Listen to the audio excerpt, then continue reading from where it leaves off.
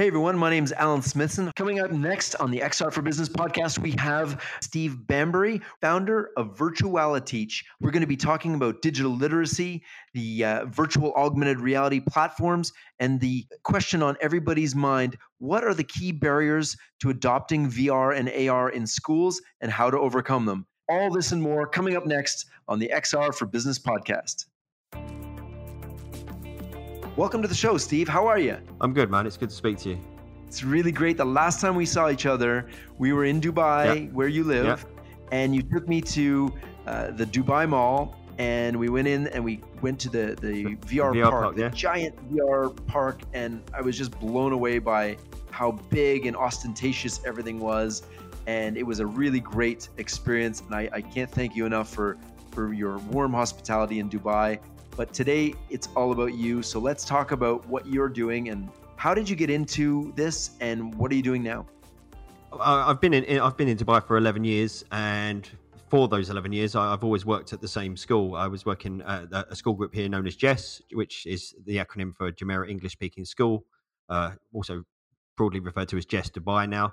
JES is one of the leading schools in the Middle East. It's a very old school, at least in terms of international schools in this region. You know, it's only, I think, 4 years or 3 years younger than the UAE as a country. So it's very well established. And yeah, so I worked there for 11 years. I worked as a class teacher in one of the primary schools and the curriculum leader, eventually become head of computing at the primary school. So I was teaching digital literacy and computer science content to 4-year-olds through to 11-year-olds. And I ended up in that role primarily because of all the work that I've been doing to integrate the iPads in the classroom. From 2011, we were one of the first schools in the Middle East to roll out iPads in the classroom. And then 3 years ago, I moved into a role that was created for me, which was the head of digital learning and innovation, working underneath the new director, Mark Steed, who'd just come in from the UK. Mark had the pedigree in terms of digital learning from the work that he'd done at this a very, very prestigious school in the UK called Berkhamsted. He'd also chaired the independent digital strategy group for 8 years there. And so Mark created this role, and this role took me out of the classroom most of the time, but a lot of it involved training with staff. It also involved going back into departments and helping them with enrichment projects. And it was kind of in parallel to that. I mean, part of the reason that my work with virtual reality really took off is because I moved into this new role and had this freedom to innovate and to explore new technologies. My first VR headset was just like a foam EVO headset that I imported from the States in 2014. But it was not long after I'd started this new role as head of digital learning at JES that I got my first Vive. I took that Vive into the school and started looking for ways to integrate it into different curriculum areas. In actual fact, I've just recently started writing a series of guest posts for Vive on the Vive blog. You can go and like Google like HTC Vive blog Steve Bambury or something. You'll probably find them. But I've been writing a series of blogs about my journey using and integrating the HTC Vive headsets at JES. The first one focused on all those initial trials that we run. My background is in film. So before I was a teacher, I worked in the film industry. So I've always done a lot of film projects with kids. So one of the things that I was doing throughout our journey with virtual reality was documenting all of the projects that we were carrying out. I was capturing student voice. I was capturing staff feedback. And I think that was invaluable in terms of the success of our deployment of higher end VR at JES, because it enabled me to then use these not only internally but also externally to promote the work we were doing at the school. But internally, it meant that I had this evidence that there was definite impact in terms of the integration of this technology and the results that were tangible when you were using the Vives in the classroom. And then from there, we ended up investing in more Vives. We brought in Acer mixed reality headsets as well. I ended up doing trials with the Vive Focus and other hardware. The one thing, obviously, that is already probably clearly missing from this mix is the word Oculus. For those that are outside of the Middle East region, just for context, Oculus has next to no presence in the Middle East at all. The Rift never launched here. The Go never launched here. The Quest has launched here, but only in shops at a 100% markup price from the Europe and US price. So it's been yeah. I mean, Facebook are here, but they don't seem to value the region. So everything tends to be Vive, with sort of the WMR headsets. It's sort of in the wings somewhat. So yeah, so I did a lot of cool stuff with VR and started becoming kind of known for the work that I was doing with VR. A couple of years ago, I set up Virtuality as a platform to share best practice and share my ideas, my theory, my projects, and yeah, broadly, that became all I ended up speaking about at conferences around the region and internationally. I was becoming the VR guy. So You are the yeah, VR. You're the VR education guy. so yeah, and it is something that I'm really passionate about, and it's something that I see the future of education in terms of where spatial computing will take us. It isn't just another gadget that schools need to consider weighing up buying into or not. You know, this is the evolution of computing in general.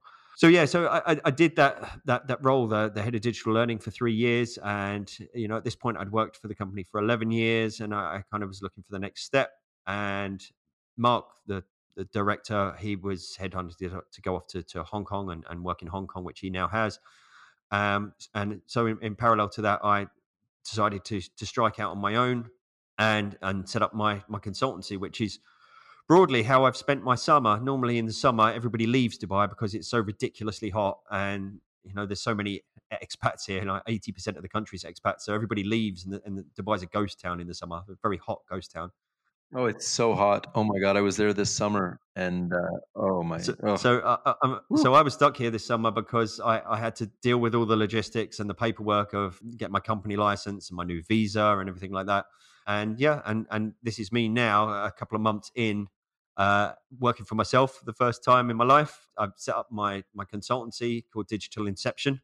Anecdotally, the name refers to, it was actually the name of a remote keynote presentation that myself and my friend Luke Reese delivered in 2013, I believe, to the University of Southern California from here in Dubai using the Nearpod platform. And the presentation kind of riffed on the movie Inception and the ideas from the movie Inception, and the idea that if professional development's good enough that you walk away and you feel like the idea was there all along and that you already knew it. It isn't something you've been preached.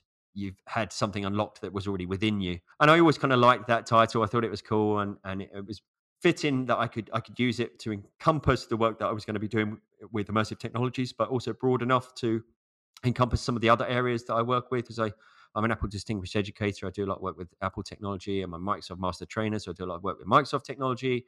So I needed something that was kind of broad to encompass all of those things. So yeah, that's where I'm at, man. So you've done all of these things. You've been a pioneer. You also you do the CPD talks where you interview people. So by all intents and purposes, you are an expert. Well, I would say the world's leading expert on VR and AR in education. And you also have Virtuality. What is that platform all about? Was that just a repository, a place for you to kind of store everything that you saw, and then it became a website, or how did that happen?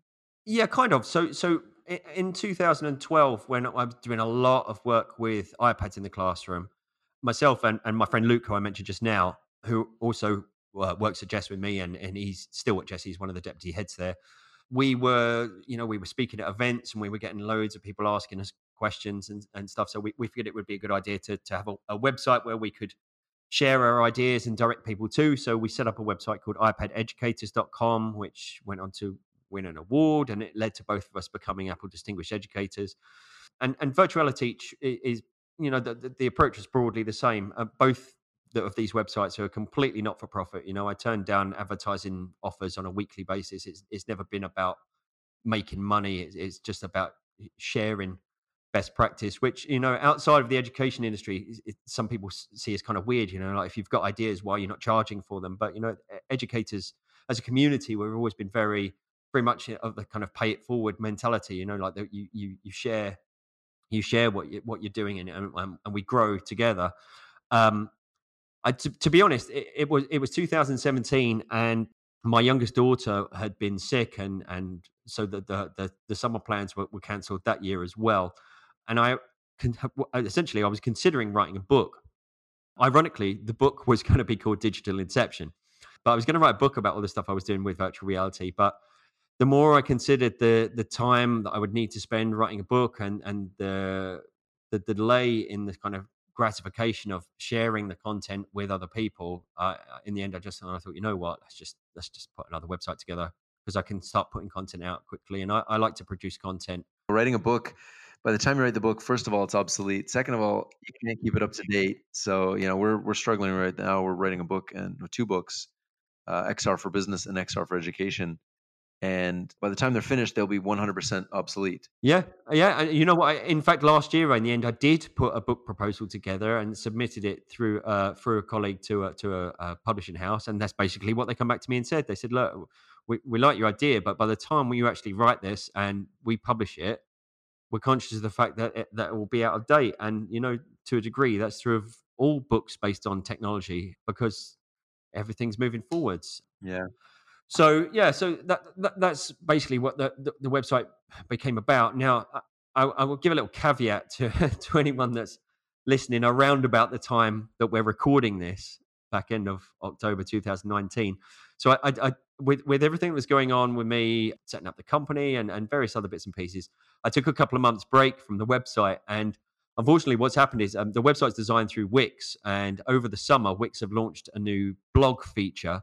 And essentially, my website is entirely built, the entire structure of it is built around the old blog feature. And then I use custom feeds to pull, theory content onto a page, and Vive related content onto a page, and guest articles onto a page. And it was all done with a tagging system, which has been made redundant with the change to their site. And essentially, I'm now in a position where I've got a load of new content ready to publish. But at the moment, I've got to find the time to go back and essentially relabel everything that I've ever posted, which is like 150 articles. I've got to manually go into all of them and retag them. So my site's kind of sitting dormant at the moment, but it hopefully will be back on its feet before the end of the year, because I do have a lot of new content ready to go on. But yeah, as I say, sadly, the old content needs to be retasked first, and I need to do some layout adjustments as well to fit the new style that Wix have deployed. I'm on your site now, and you've got this is like the compendium for anybody looking to do it, and it's Virtuality, but virtual I teach could also be. Yeah, that tends to be what people say to me. You know what? When virtual I teach. when I was trying to come up with a name, I'm just going backwards and forwards with different ideas, and I'd been reading a lot around the theory of the virtuality continuum, and I had obviously the Curioscope Virtuality, the augmented reality T-shirts where you can look inside the human body. And I was like, Virtuality, that's a really good play on words. And a couple of the people I said it to was like, no, I don't use that. It's too confusing. And I was stubborn, and I decided to stick with it. I like it. I love it. So, Steve, on the Virtuality site at the very top, there's an image of you sitting with a bunch of people, but you're in avatars. What's that all about? What platform is that? So that's one of the images from the CPD and VR events that I host. Is Engage by Immersive VR Education. The guys that made Apollo 11 and Titanic VR. The funny thing is that people tend to think that I work for Immersive, which I totally don't. I've never worked for Immersive. I've got a lot of love for these guys. They're great guys, and I work closely with them. But Engage it just is the platform that I chose and continue to choose to use for my professional development events inside VR. So I kicked them off just before I launched the website in mid 2017. When I first got my Vive, I'd been lucky enough to have a sort of guided tour of the Engage platform from Dave Whelan, the CEO of Immersive VR Education, and was blown away. It was the first multi-user VR platform that I'd ever been inside, and it's obviously, especially back then, it was like the only one that was dedicated to education, and it was just stunning. And I was conscious of the fact that schools weren't necessarily in a position to be harnessing this technology with a whole class full of students at that point, and to a degree, most schools are still not right now, but a lot of schools had begun to invest in maybe one or two Vives or Rifts, or educators like me who were a bit techie had gone out and bought their own one. So I decided in June 2017 to test the waters and offer out this free professional development event inside virtual reality. For clarity, one thing I hit quite often, just like I hit the confusion with the Virtuality name of the website. In Europe and in the UK in particular, it tends to be referred to as CPD, for continuing professional development. And quite often I get American educators asking me, like, what's CPD stand for? Because in the States, you tend to just refer to it as professional development, or PD. And you know what? After not cardiopulmonary disease. Yeah, exactly. Or some sort of medical procedure. But you know what? At the end of the first year, I considered rebranding it to PD in VR. And at that point, even like American educators like Steven Sato were saying to me, "No, don't change it, man. Don't change it. It's got legacy now." And it something about it just didn't sound right to change it. So we ended up just leaving it the same. But yeah, so I did that first session in June 2017. I actually delivered it 3 times in 24 hours to 3 different groups of educators, some of whom accessed via PC and some of whom were in headsets. Obviously, there's a limit, and even more so back then, there's a limit to the number of avatars that we could have inside the same virtual space. And it was tons of fun, despite all the obvious technical glitches that you face when you're at the tip of the spear. So decided to start hosting them monthly, and decided as well to start varying them up. So I started doing some where I would deliver presentations, normally, virtual reenactments of presentations that I was doing locally here in the UAE or in across the Middle East region at events. But I also started hosting panel discussions and fireside chats, and I had some truly phenomenal guests on. Building up to the 1 year anniversary show, we did 6 hours straight last July, opening with Alvin Graylin from Vive. Charlie Fink was on, and Bob Fine, and we had the whole virtual reality podcast crew were on there. It's so funny you say that. We've had Alvin, Charlie, and Bob as guests. Yeah. So they make the rounds, these guys. Yeah, they do. Yeah. I mean, beyond that, I've had guests from the BBC, I've had guests from HTC and Class VR and all kinds of speakers, as well, obviously, as educators. And then after that first year, we were trying to come up with a new idea for another kind of variation on it. So I kind of had this idea to host a chat show. So I do this live from Dubai chat show format under the CPD in VR banner, which I've hosted about half a dozen of those. And actually, in parallel to taking the little break with the website, I also took a little break from the CPD in VR events, but just did the kind of comeback show about 2 weeks ago, which was kind of laughingly, jokingly dubbed the season 3 premiere, because this is the start of the 3rd year of me doing them now. And that was the live from Dubai format. I had Steve Grubbs from Victory XR on, and he's been on my show too. Yeah, he's a great guy. Yeah.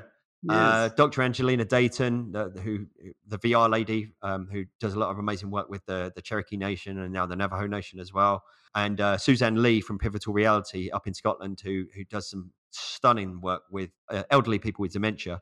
And that kind of encapsulates my approach when I'm doing the panels or now the chat show format as well, is try and get a broad spectrum. Somebody said to me once, "Oh, why are you not just getting educators on?" And to me, there needs to be a lot more dialogue between developers and educators, and there needs to be a more open door approach to helping developers understand what it takes to make something that's effective in the classroom, which is something I wrote about last year for VR Focus. Like my advice to developers: if you're creating an educational app, how is this actually going to work in a classroom setting? You might make the most beautiful experience of all time, but if I can't harness that effectively with a classroom full of kids, then it's not something I'm going to go back to. It's not something I'm going to be able to integrate successfully in the classroom. Absolutely. It's almost like you have 2 camps. You have educators, and then you have technologists or technology providers, and you need both to deliver content in a way that makes sense in schools. What are you seeing as far as like adoption of this on a broader scale? Like, is this something like, if you looked at, we're going to have VR in every school, is that in 5 years? Is that 10 years? Is that ever? Obviously, my viewpoint is somewhat skewed because I'm based in Dubai. I would underwrite that with, just because I'm in Dubai doesn't mean everyone's absolutely minted. Schools here don't necessarily have like endless piles of cash just because we're based here in Dubai. Like the Jess group that I work for was a not-for-profit organization, as a lot of the older schools are. So there are obviously somewhat limited resources. Schools in general are very cash poor organizations, and they're also reticent to jump onto what can be perceived as bandwagons. That being said, I mean, at least here in the UAE, what I'm seeing is more and more schools dipping their toes in the water. A friend of mine works in a kind of technology director role across a large school group in Abu Dhabi here in the UAE.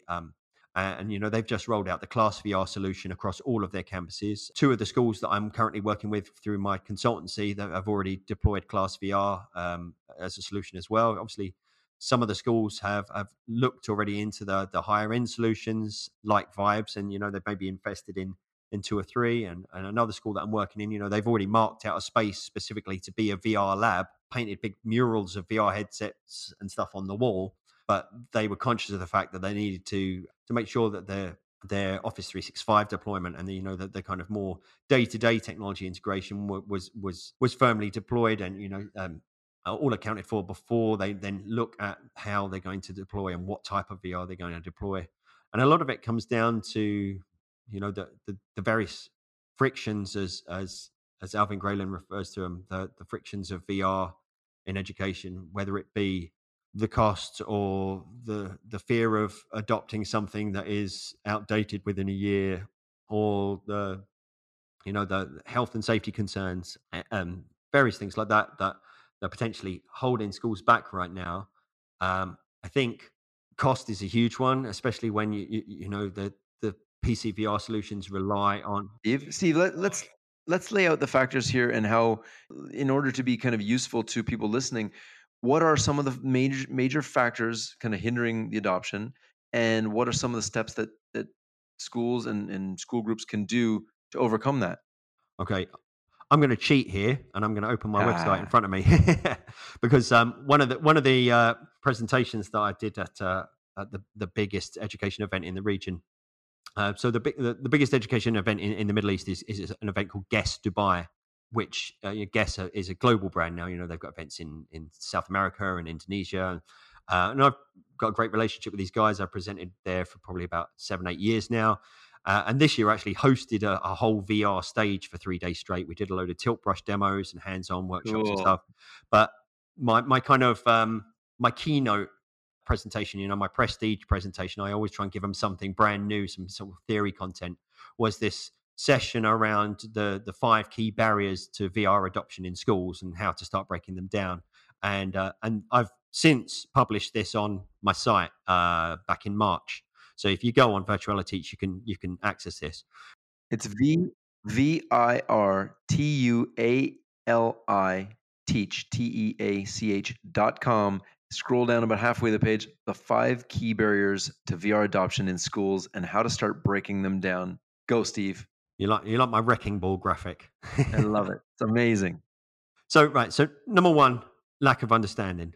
Okay, the simple fact that people just don't really understand what virtual reality is and what it can do, and I think paired with that, there was that, I can't remember who published it, but there was a really interesting article earlier in the year. I'm sure you read it, Alan, about whether or not in the long run the Google Cardboard did more harm to the VR industry than good, because it was a brilliant entry level device, but it that then contained what people's perceptions of what virtual reality was capable of.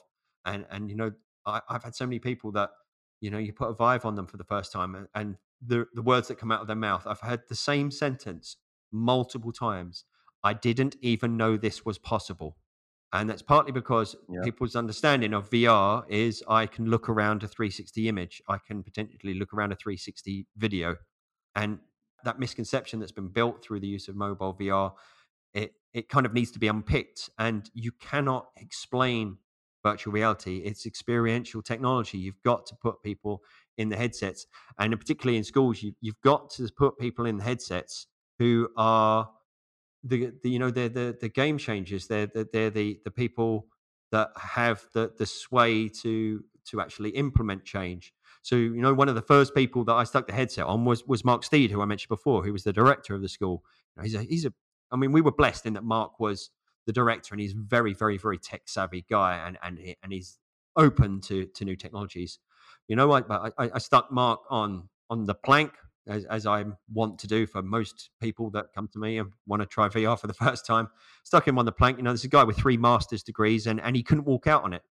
And 2 years later, wrote a blog article for the TES in the UK about that experience and how much that affected him, and how that moment made him realize the power of the medium in general, because he had that visceral, emotive reaction to it, which is not something he'd ever experienced from a different form of technology before. It's interesting that you talk about that particular one, because we actually built a training scenario where you're in a warehouse and you have to go across a beam and turn off a power supply. Yeah. And when we built it originally, the beam was 3 feet across and you were maybe 20 feet off the ground, and it wasn't scary at all.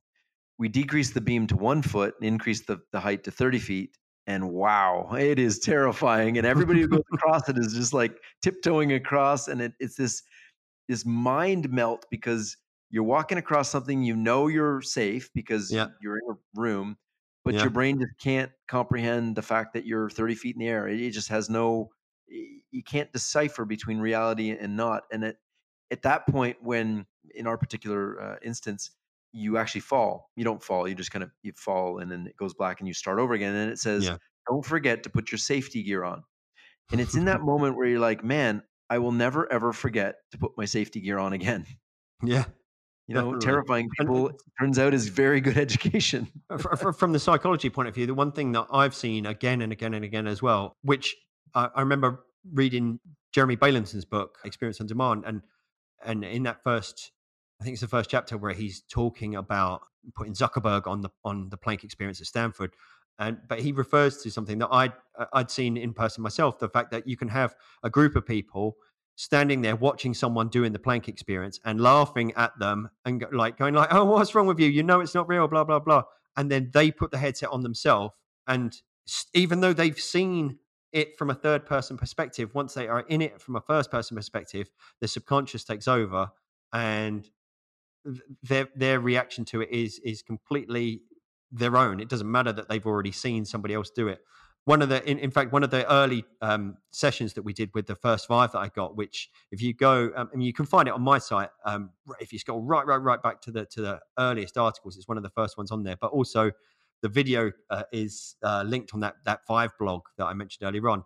So I took the Planck experience into the sixth form psychology department at Jess, and along with my friend Dr. Joseph Bell, who's one of the psychology professors there, we put a lot of 16, 17, 18-year-old students through the Planck experience, and we captured footage of them going through the experience as well as their reflections afterwards. And Joe provided some commentary in terms of what was happening from a psychology perspective, and it was absolutely fascinating. The other thing in terms of that I find fascinating is that, I wish I was talking to Dr. Sarah Jones the other day, because she's writing a book about VR, as somebody I've known for a number of years, and I was saying to her, I wish I had carried through with this idea that Joe and I had to do with this study, because I broadly find that more adults can't do the plank than kids. Kids will walk out on that plank generally with not a fear in the world, whereas adults, there's a good proportion of adults that just cannot do it. My dad is a builder. He does loft conversions, so he takes people's lofts or the attics, whatever you want to call them, and he turns them into additional rooms. He spent his life on roofs. He's spent his life climbing up ladders and walking across roofs. Couldn't do that plank experience at all. Couldn't do it, Wow. which I found fascinating. That's weird. Yeah. Makes no sense. Yeah, you'd think so, yeah. But yeah, so I mean, steering back towards what we were saying about the kind of barriers. The second one that I covered was the cost and the ROI, the return on investment, and we kind of touched on this already. The idea that schools are reticent to invest in technology that they potentially see as just another thing, and you've got lots of different vendors and companies trying to hawk their wares, so to speak. STEM's massive now. That everybody's like, do we need to buy robots, or do we need to buy 3D printers, or do we need to buy VR content? And I think the difference, as I kind of touched on before, is that we're not talking about just another gadget. When we're talking about augmented and virtual reality, we're talking about the evolution of computing. We're talking about the change in the way that technology is interacted with, full stop. And if you look at that article, you'll see an image that I painstakingly sourced from Google for the original presentation, which is of a group of students from the, I think it's from the 80s, staring at this single PC, which, this was the experience that I had initially when I was in primary school. There was like one computer in the school, and it was on a cart, and it was wheeled in to kind of oohs and and because the magical computers here, and it I'm would not take going to 20. ask how old you are, but I still remember the first time I went into the library and there was 3 Mac computers. It was like, Yeah. whoa, so awesome. Ataris and stuff. And this, but I specifically chose this image because I think this is the fear of a lot of schools is that, well, we can only afford one, we'll buy one, and then we'll end up with like the whole class sitting around watching one person interact with it. My counter to that is, no, you won't, because as educators, we now understand better. Pedagogy has evolved, and we understand that isn't what you should be doing with technology. You shouldn't have a group of kids all sitting around watching one person interact with the technology. There are so many more ways. We have evolved in terms of our use of technology in the classroom. Our understanding of digital learning has evolved so much, especially since the advent of tablets and the first deployments of iPads in the classroom. We've learnt new ways to integrate limited amounts of technology, and I've explored bunches of different ways where, I've maybe had half a dozen mobile VR headsets deployed for an activity in parallel to a Vive or a mixed reality headset.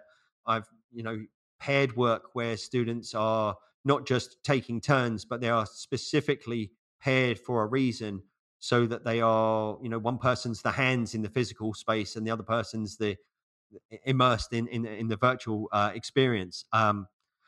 So that was kind of my counter to that.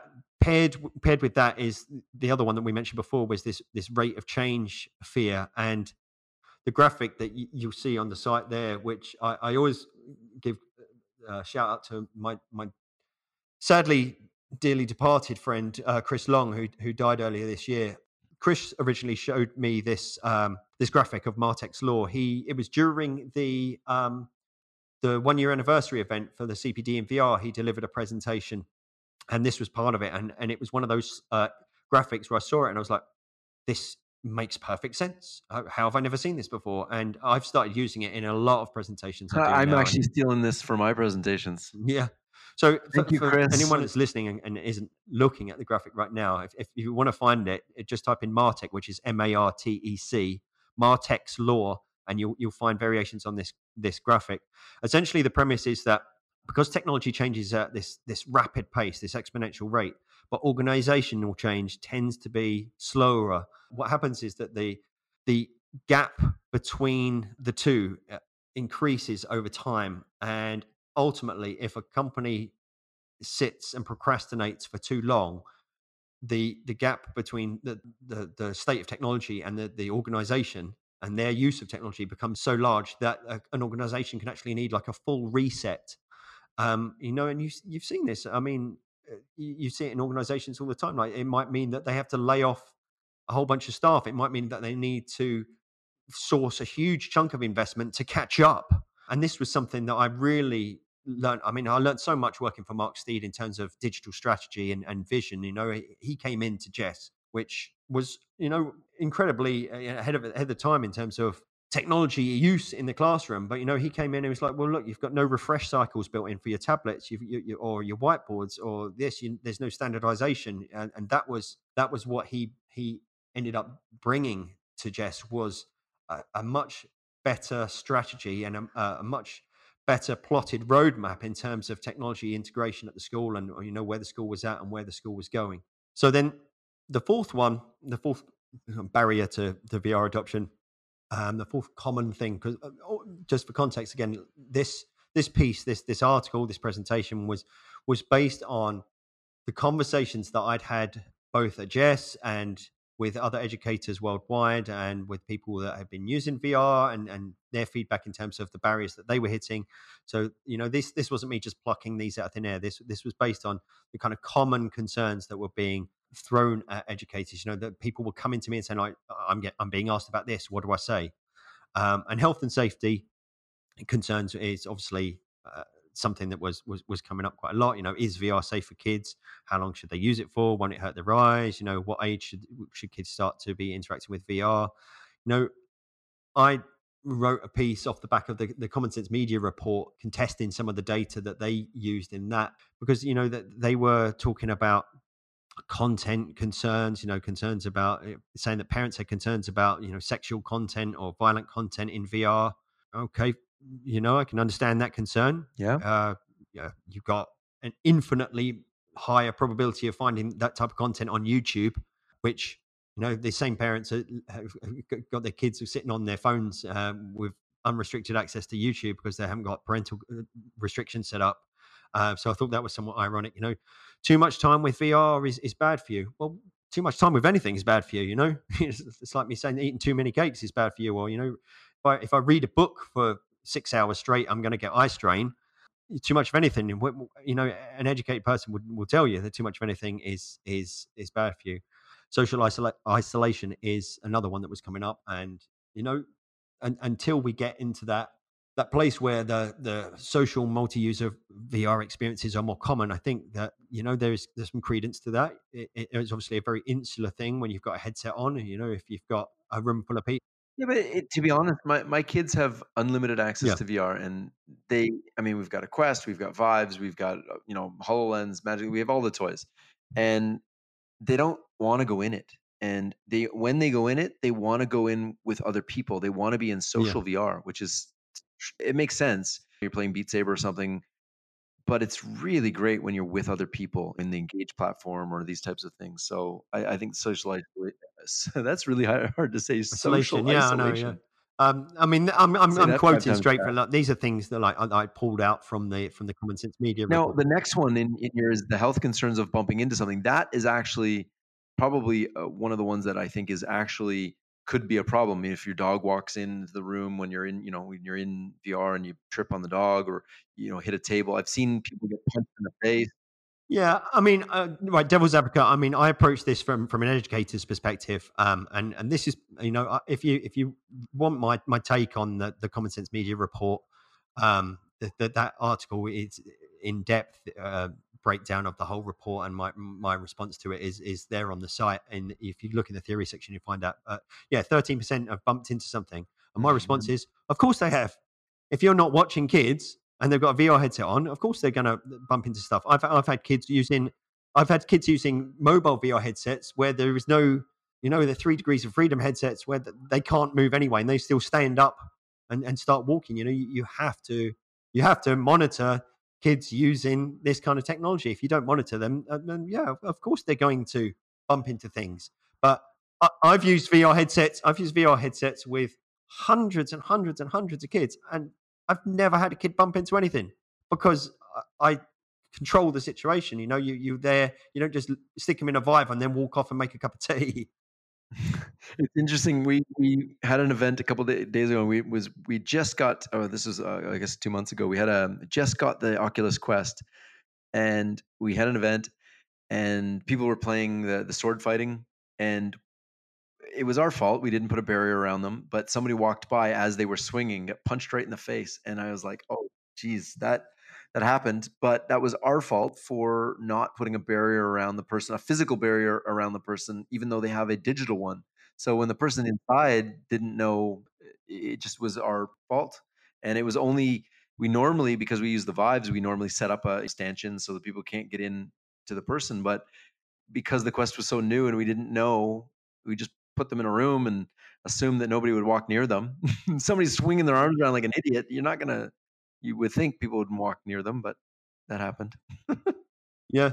One very low cost solution that I've seen people start to implement is, they bring in, and you can actually buy like ones that are marketed as specifically for virtual reality now, but like they essentially put mats of some kind on the floor, and then if you get students to, take their shoes off, you've got a very simple haptic there, haven't you? I can feel that I've stepped off of the mat, so therefore I need to stop. And obviously making sure that you've got your whether you call it your guardian or your chaperone, you've got that set up properly. I really like with the Quest, obviously, the way that the pass through camera kicks on once you step outside the Guardian, because that really does it draws that full stop. Like this, I'm outside of my space. But again, little things like, if you're drawing, you're marking a guardian, you're marking a chaperone, don't take it right to the very, very limits of the space that you've got, so that it goes right next to a pane of glass or right next to a solid brick wall. Give yourself a kind of a border, so that if somebody does get lost in the moment and you're happen to not be watching them, that that they've got that kind of that leeway, that little bit extra more. I mean, we could do a whole podcast just around this kind of VR and health and safety and stuff with kids, but a lot of it comes down to common sense. Ironically, considering this was a lot of it's a response to the common sense media, it comes down to common sense. It comes down to limiting the lengths of experiences and limiting, obviously, moderating the types of experiences that you're using with students.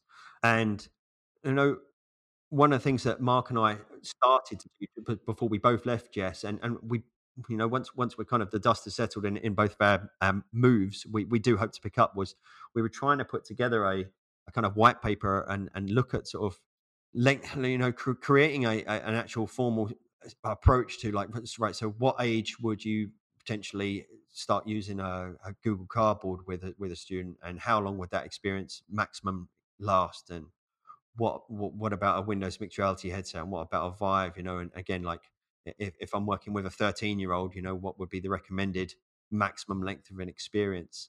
Because if like, especially with something like Tilt Brush, I've seen it happen. You stick a kid in something like Tilt Brush, and they get lost in that world. And you pull a kid out and say, like, how long do you think you've been in there? And they'll say, oh, about 5 minutes. And you say, oh, you've actually been in there 20.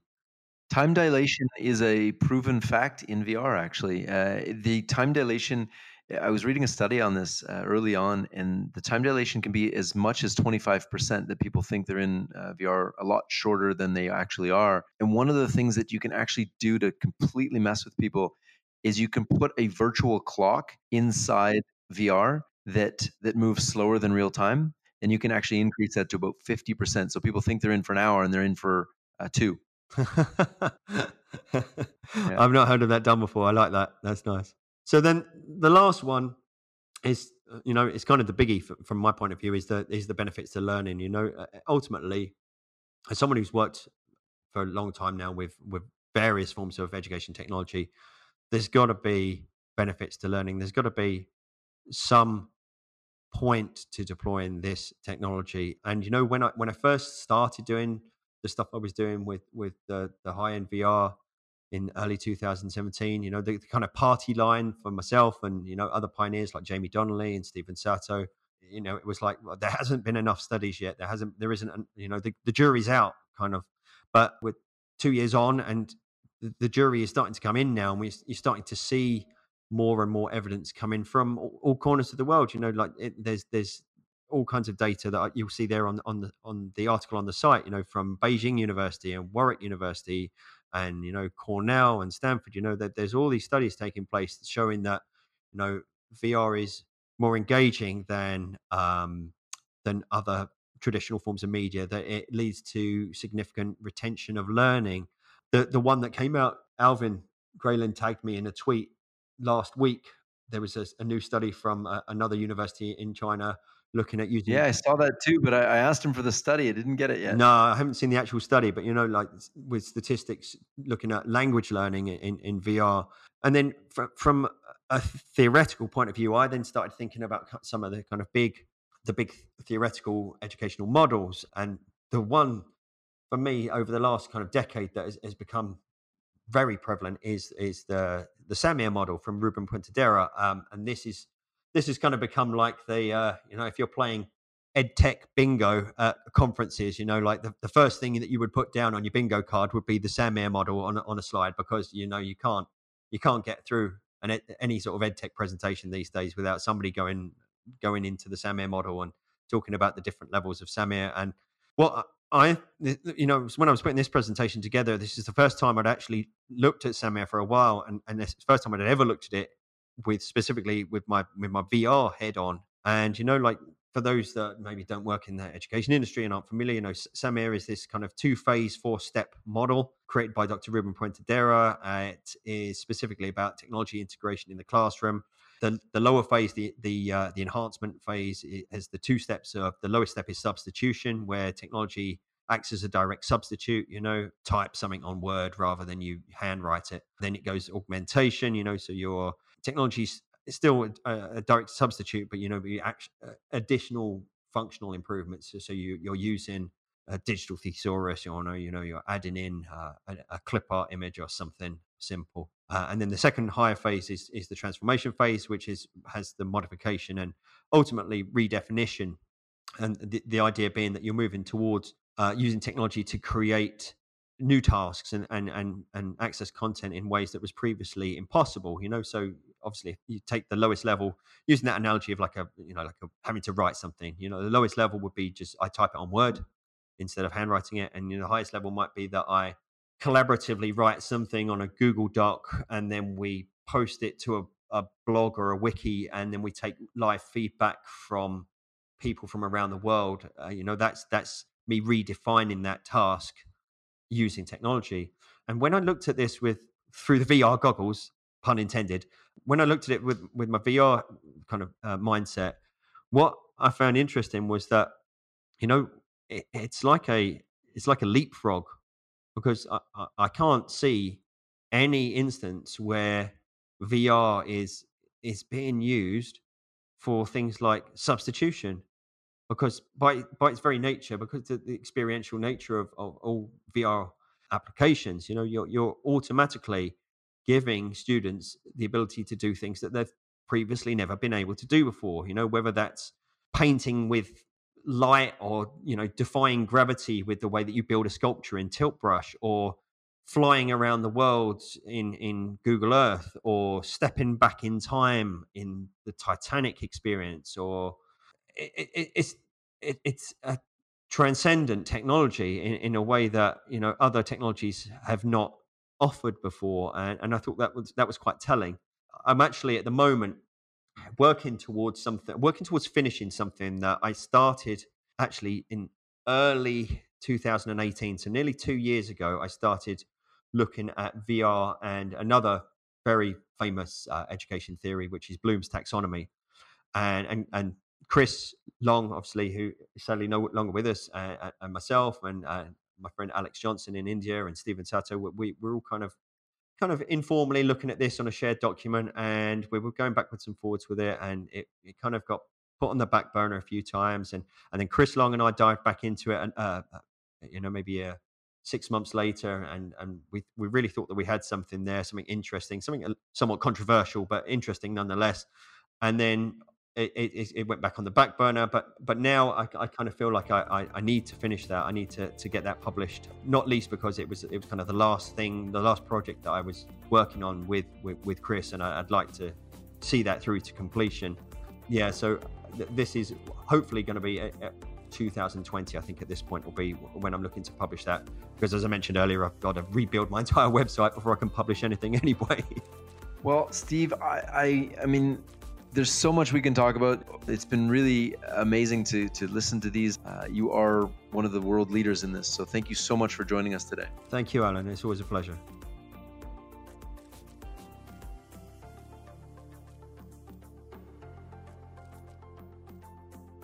Being an influencer on LinkedIn in the XR field really has opened up an opportunity for us to not only understand what corporations are looking for in virtual, augmented, mixed reality, and artificial intelligence, but also from the aspect of the startups, studios, developers, and enthusiasts out there and what they need.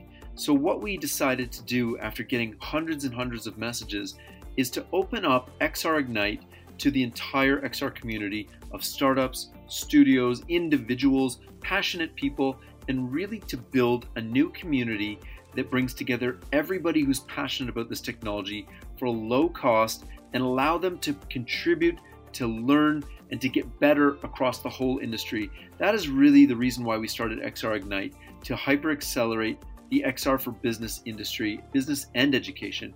And one of the things that we just keep noticing is that there's so many resources out there. There's the VRAR Association, which we're partners with. There are reports coming out daily, but there's no one source where people can come together and start just having conversations around how to get better in this industry. And that's why we started XR Ignite.